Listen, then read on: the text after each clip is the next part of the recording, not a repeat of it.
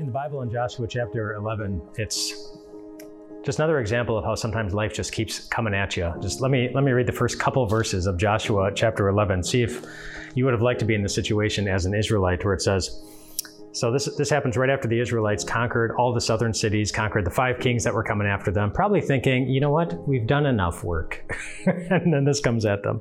It says, when Jabin, king of Hazor, heard of this, so all the victories that Israel had, he sent word to Jobab, king of Madon, to the kings of Shimron and Aksaph, and to the northern kings who were in the mountains in the Arabah, south of Kinnereth, in the western foothills, in the Napheth Dor, and in the west, to the Canaanites in the east and the west, to the Amorites, Hittites, Perizzites, and Jebusites in the hill country, and to the Hivites below Hermon in the region of Mizpah. They came out with all their troops and a large number of horses and chariots, a huge army, as numerous as the sand on the seashore. All these kings joined forces and made camp together at the waters of Merom to fight against Israel.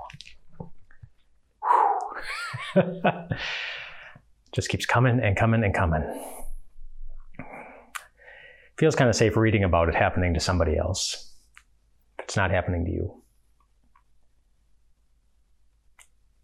But I bet some of you can relate to how they felt. It's not all these different kings and horses and chariots and whatever else coming at you. It's the day-to-day responsibilities. It's the to-do list that never gets done.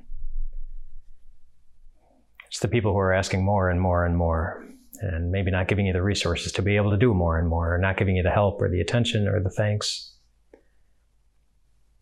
It's the sickness, it's the diagnosis for you, for a friend, for someone you love. It's the bad news you didn't see coming. It's the challenge you never would have anticipated. It's the daily guilt of not being able to do all these things as well as you'd like, as well as you need to. It's knowing that along the way you inevitably let somebody down, or yourself, or God. There's so much fighting against you. If you ever find yourself in that place, or if you're in that place now, just remember that if all of these things are working against you, even all at the same time, there are more resources of heaven working for you. There are. That's always been the case. One of my favorite accounts in the Old Testament is when a young man named Gehazi was looking out from a place where he and one of the prophets were trapped, and he said, oh no, the people surrounding us, there are more of them than there are of us. It's just the 2 of us. And the prophet looked at him and he said, no, that's not the case. And then he prayed. He said, Lord, open his eyes that he may see.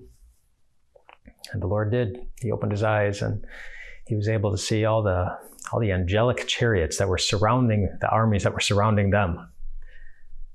And there were more of them than there were of their enemies. And they had been there the whole time. He just needed faith to see it. And sometimes we do too. But it's a faith that's grounded in the moment that Jesus earned all of that for you. The moment when he cried out from the cross that it is finished.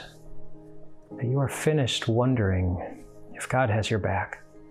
You are finished wondering if God loves you, if he forgives you, if all of heaven's resources are being used to serve you. Because they are. That's what Jesus won for you. Today, tomorrow, and every day into eternity. That's why the Apostle Paul in Romans 8 said, well, what shall separate us from the love of Christ? Shall trouble or hardship or famine or nakedness or danger or sword? No, none of these things. There's nothing in all creation that can separate us from the love of God, even if all of creation is working against you.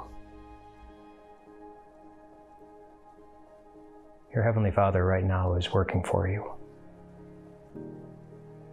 And all that your Heavenly Father controls, all of heaven's resources, are working together to serve you. Rest well tonight, my friends.